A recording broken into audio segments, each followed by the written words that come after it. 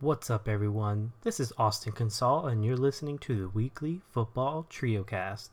Today, I'm going to be doing it solo because my co-host Anthony and Giovanni are unfortunately out today, and I hope they'll be back next week.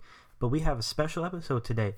It is Thanksgiving week, and on this episode, I'm going to give away my favorite Thanksgiving game memory, but that will be later on in the segments. First off, we're going to start off always with the news. Not very much happened this week, so we'll start off pretty quick. Knee surgery to end the Ravens center, Matt Skura. Probably said his name wrong, but the center for the Ravens, he's out for the season. That could be pretty impactful for them because, offense line's very important, and they are a pretty good run team, and he's been a pretty good center for them, so hopefully that doesn't affect them too much and they can still have a great season without him. We'll see what happens, though, with that. And then Cameron Wake from the Titans is also being placed on the IR. And, Tennessee still fighting for a playoff spot, so we'll see if that affects them on the defensive end. But those are the two big injuries that I saw. I didn't really see much else going on around the league in news-wise. Not a very big news week and pretty quick update. But let's get into the weekly review of what happened last week. First off, Thursday night game was the Texans versus the Colts. A big divisional matchup to determine who is going to win that AFC South. I think that's what happened. I think the Texans beating the Colts gave them the solidification, if that's even the word, that says we're winning the AFC South. Thank you very much. I picked them to win the AFC South. I think they're going to win it. I think that was a huge game. Now, the Colts are only back by a game, so they still have a perfect chance to win. But I think that was a huge game for Houston, even though they didn't look all that great. But I always say a win's a win, however you get it. It's all about the W at the end of the day. Next up was Buccaneers versus the Falcons. The Bucs won 35-22. Big game for the Bucs. They bounced back and got a W after struggling. And even a defensive tackle caught a touchdown playing tight end. The Bucs just made the Falcons look silly after the Falcons look really good the past 2 weeks. And Chris Godwin, 7 catches, 184 yards, and 2 touchdowns. That guy is probably he might be the number one receiver at the end of the year, and nobody's really talking about him because he plays for the Bucs, and the Bucs aren't playing all that great. But good game for the Bucs. The Broncos lost to the Bills 20-3. The Bills keep winning. Broncos are struggling. That was a very terrible game for the Broncos, and they're probably looking forward to next season. And speaking of looking forward to next season, the Giants lost 19-14 to the Bears. And my prediction of going from 14-2 to 2-14 is looking very clear now.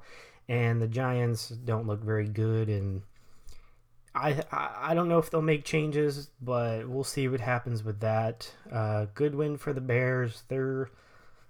I guess you can say they're still alive. I think the NFC is kind of wrapped up almost. It's pretty close to just who the 6 teams are, but technically they're still in it, but I don't think they'll make it. Steelers beat the Bengals 16-10. Bengals remained winless, and the news of the Steelers game was Mason Rudolph got benched because he's not playing well, and Hodges came in and won the game. I think Hodges will start next week. I think Rudolph's done. I don't think he gets back on the field the rest of the year unless Hodges gets hurt. But good win for the Steelers, beating the winless Bengals and keeping their playoff hopes alive. Speaking of keeping their playoff hopes alive, the Browns 41-24 against the Dolphins, and good win for the Browns. I think they're 3 in a row now, and they're trying to make that playoff push. They're still in it. They could beat the Steelers next week and be ahead of them. I think they move up to the 2 seed in their conference division, and that would be a big win for them next week to beat the Steelers again. I don't know if the Browns are rolling because they didn't look very good against the Steelers, and this is the Dolphins. So good win for the Browns. Panthers versus the Saints was the next game. The Saints won 34-31. It was a very, very close game. Came down to a last-second field goal for the Saints to get the W. Saints are 9-2. They're trying to lock up that 2 seed, playing very well again. They'll probably end up 12-4, maybe 13-3, depending on how the end of the season goes. Because I think if they win this week, they wrap up the division, which is pretty early to wrap up a division, only after 13 games, I think it is. So, 12 games. So it's pretty good. Jets destroyed the Raiders in the next game here, 34-3. The Raiders got embarrassed. It was bad. You just did not expect the Jets to just come out there and stomp the Raiders, especially after the Raiders were looking great. But the Jets defense showed up. The Raiders didn't even score in the last 3 quarters. It was just terrible for them. Jets are looking pretty solid. They're making their run back. They're making their comeback, but they're not going to go anywhere. They'll probably end up maybe 5-12 and 5-11. And they probably won't do much. The next game was a big game for the NFC. Seattle beat the Eagles 17-9. The Eagles' offense looked terrible, but Seattle's offense didn't look much better. But, defense showed up, said, we'll put you on their backs this game since Russell Wilson's been putting them on his back. And, I think it was a big game for the NFC East more than the NFC in total, because the Cowboys lost. If the Eagles won, they would have been one step closer. But, they both lost, so Cowboys get to keep their edge for now. Next game was another NFC East opponent. Redskins upset the Lions, if you want to call it an upset, because the Lions aren't as good as people thought they were. At the beginning of the year, they won 19-16. First win for Dwayne Haskins, and instead of kneeling the ball on the final drive of the game, he's taking a selfie with a fan, and Case Keenum has to come onto the field to kneel the ball. And it looked bad on Dwayne Haskins, and you got your first win, and you're taking pictures instead of doing your job. Take pictures after the game. Once the clock goes 0, 0, 0, go take a picture. Don't do it in the middle of a game. Come on, man. It's like the Redskins get a W and they still look bad. It's like, come on, guys. Just terrible. Next game is Tennessee beat Jacksonville 42-20. Tennessee just whooped them, and they're actually the same level of the Colts right now and only one game out of the division. So that division is really close. In these next few weeks, the AFC South is going to be very interesting, and who's going to come out on top. The next game is Patriots beat the Cowboys 13-9. Very defensive heavy game.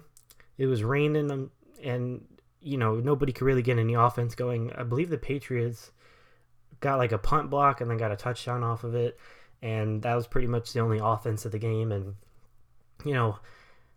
bad win for the Patriots, bad loss for the Cowboys. I think the game was the rain just really took it in a whack. I think if they played it on a neutral site, that game would have gone, not a neutral site, but without the rain on the weather, it would have been a totally different story. But like I said, since the Eagles lost, the Cowboys get to keep their flow. They're still on top of the division. They don't really have much competition other than the Eagles, and Eagles don't look all that good. So I think the Cowboys could 9-7 this division potentially, and make it to the playoffs. So the next game was probably the most disappointing game of the week. 49ers 37-8 beat the Packers. That had written in the stars like Seattle versus the 49ers. It was supposed to be the battle of the top 2 teams in the NFC, and the Packers just laid an egg and looked terrible.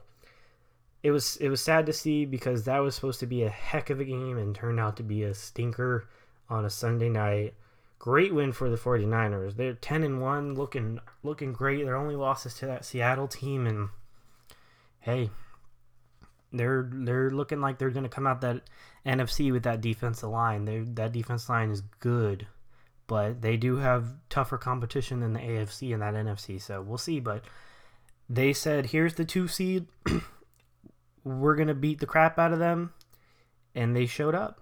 And then to top it all off, Monday night, the Lamar Jackson-led Ravens 45 versus the Rams, and they only got 6 points. Rams look like crap. Ravens look great. Lamar Jackson threw for 5 touchdowns. He only threw for like 100-something yards, but he almost ran for 100 yards. But it's all about the touchdowns. I don't care if you threw 5 balls for 5 yards for 5 touchdowns. If you win the game, it don't matter. But what I want to say about this game, since Gio's not here to hype up Mr. Lamar like he always does, we got to give the Ravens credit on defense. Their defense is very good, but they're not getting the credit like they should. The Ravens are definitely as good as they are because of their quarterback, Mr. Lamar, but that defense needs to start getting credit. They're really good. They help out Lamar a lot. They give him good field position, and he just executes. Did you know in the last 3 games, they've punted twice, and RG3, Robert Griffin III, was the QB on both of those drives, which means Lamar in the past 3 games has led his team to not punt one time. The punter for the Ravens has the easiest job in the NFL right now. He's done 2 things in the last 3 games. If you want to talk about during the game, of course he's practicing and all this, but just imagine you're at work and you only did 2 things in 3 days. Let's just call it 3 days instead of 3 weeks. In 2 days or 3 days, you did 2 things. That's what the punter did in the last 3 games. But like I said, since my boy Gio's not here and Anthony, I gotta hype up Lamar. I gotta do it for my boys. Gotta hype him up. But Gio texted me saying, he's not hyping him up. He's just spitting straight facts. But I agree. You're spitting straight facts. But you hype him up too. We gotta hype up this boy. We gotta bring that Gio level energy. We gotta show people what's up. We gotta show people this is Lamar. This is gonna be the MVP of the league if he keeps this up. This guy trying to win the Super Bowl. He brought New England home. I was gonna say he went to New England. He's gonna have to go to New England unless New England chokes. And he's gonna try and beat him there, which is gonna be tough. But he looks the real deal. This guy is fast. This guy is elusive. And the best part about it is his throwing. He worked on his throwing. This is what every player should strive to do. If you have a weakness, work on it. And guess what? If you work on it enough, it's going to succeed. He worked on his throwing. And guess what? He's a good thrower. I say great thrower. And he's an even better runner. Because when that guy gets in the open field, he's hard to stop. He's like a running back receiver gone crazy. Bad game for the Rams. Huge win for the Ravens. Just showing up on Monday night. And everybody was impressed. I think he took over the MVP race because Russell Wilson didn't play all that good. And 5 touchdowns. That's great. And he dominated them. That's for you, Gio. I know you wanted to hype him up this week, but you couldn't be here. I hyped him up for you. Hopefully I did a good job. Like I said, I like Lamar. Not as much as Gio and Anthony. But I do firmly believe he's going to be the MVP now after that game. As long as he keeps up. I mean, if he doesn't play the last 2 weeks because they wrapped up the division or something, or just, he just plays bad all of a sudden, then of course it's wide open. But he keeps playing like this, MVP, no doubt. All right, so that was the weekly review.